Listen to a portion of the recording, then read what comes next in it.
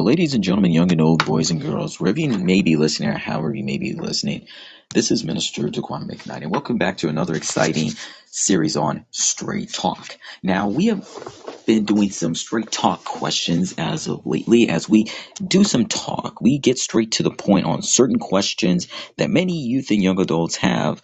And we look to the Bible for guidance and wisdom and what the Bible has to say on a certain topic. Now, since we have entered into the month of February, one of the challenges that many people tend to ask is, what does the Bible have to say about love, sex, dating, and soulmates?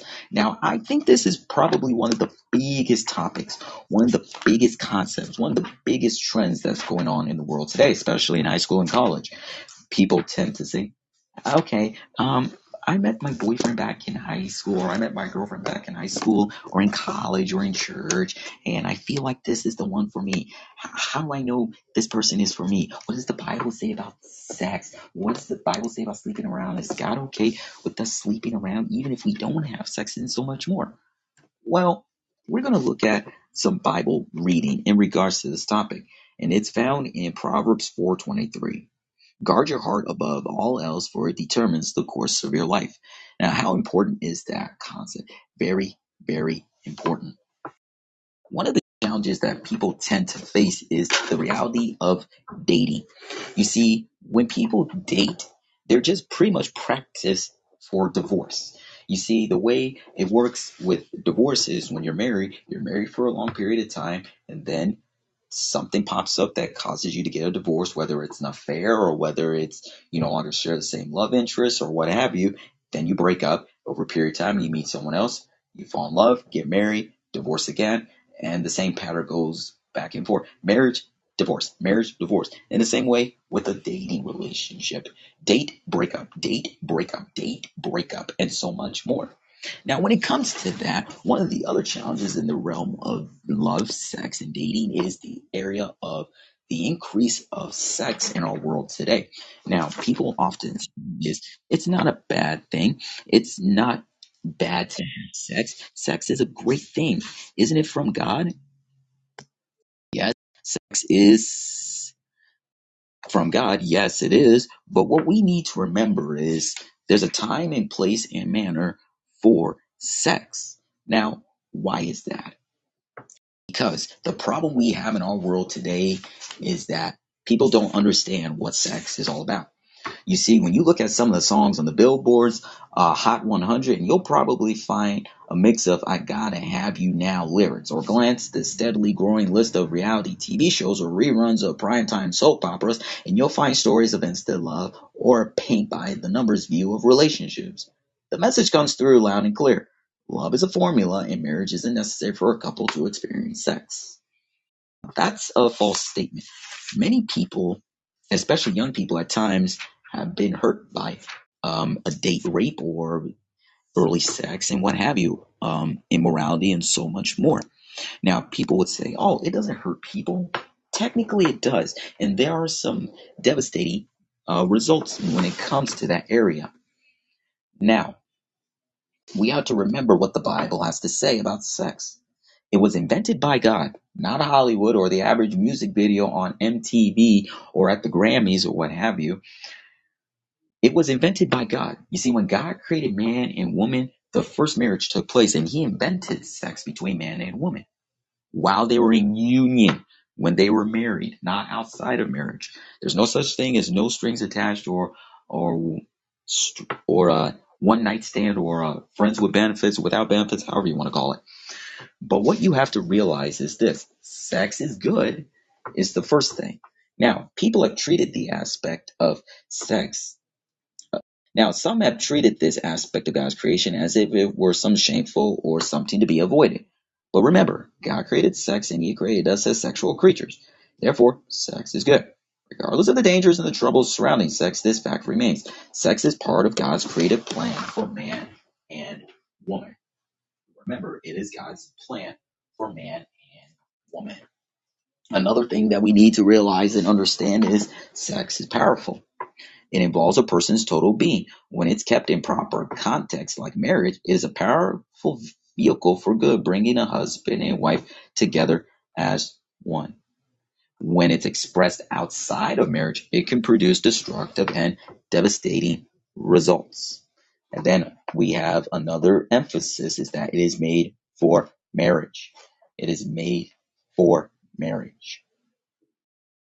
Period. Sex is such an explosive force between two people that it must be expressed in the environment of love, support, and commitment.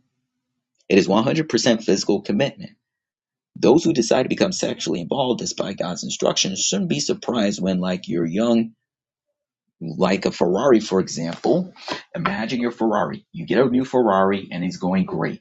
Then over a period of time, it begins to burn and crash out. In the same way, if you don't follow God's instructions, don't be surprised that you will experience a crash and burn. Now, there have been many false views about the emphasis of sexual immorality and adultery. Number one, it could never happen to me.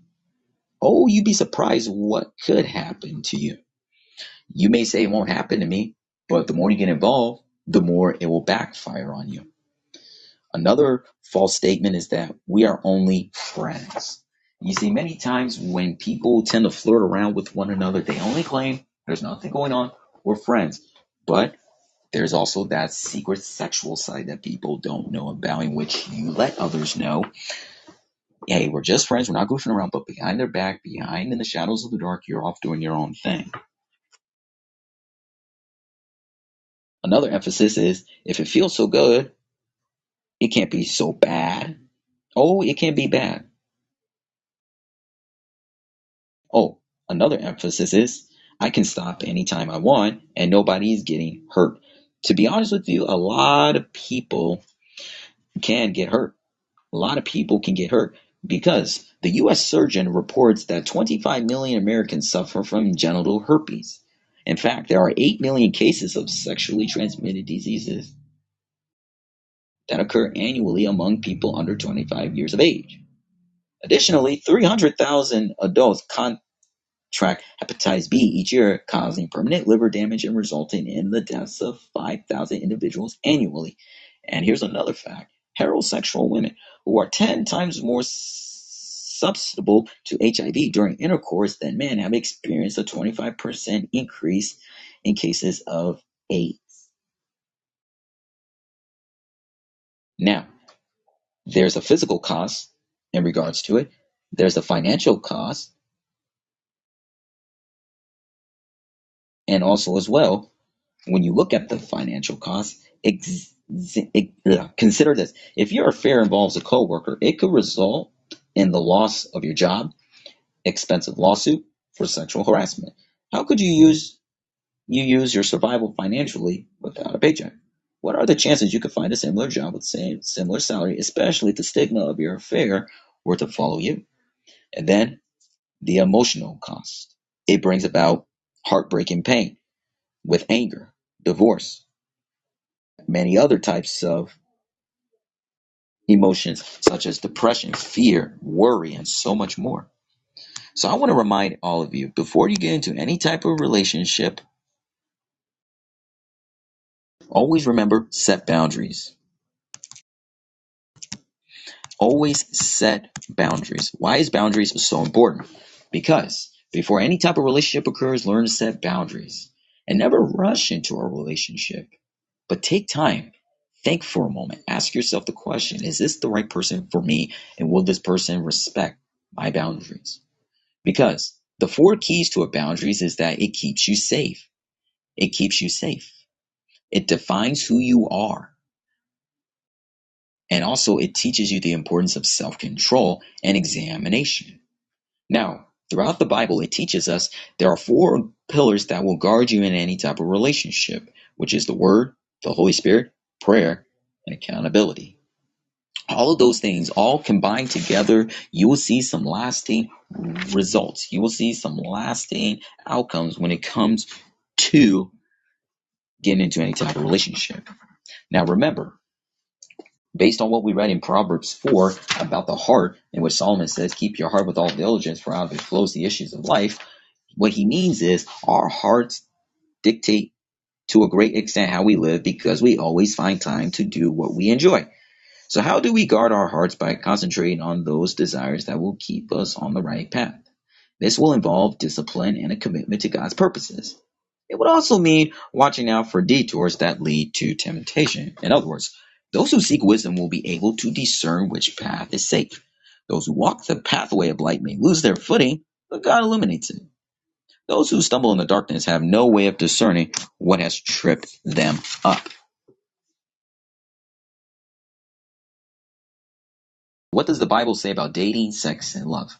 Always ask God for wisdom. Ask God for wisdom and guidance. And also avoid unequal relationships. Now, people would say, "Oh, but what if I win my soulmate to the Lord?" Anything can happen, but the problem is if you date an unbeliever, if a believer and an unbeliever date, then things can get disastrous. Things can get not so well for others. So, I want to challenge every single one of you. Don't date anyone that's not a believer. Because what they'll do is they might pull you away from your walk and relationship with God. So know your identity. Know your boundaries. Surround yourself by those who respect your boundaries and know yourself who God called you to be. And remember, there's a vulnerability of choice when it comes to dating.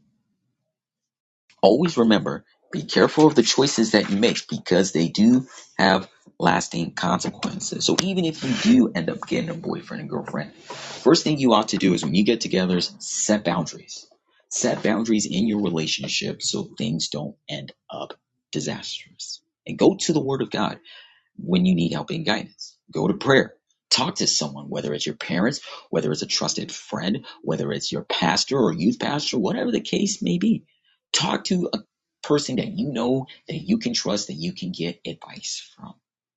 Sound, godly wisdom advice. Amen and amen. Well, I hope and pray that this talk has blessed you. Thank you for tuning in, and God bless you. Go in peace. Serve the Lord.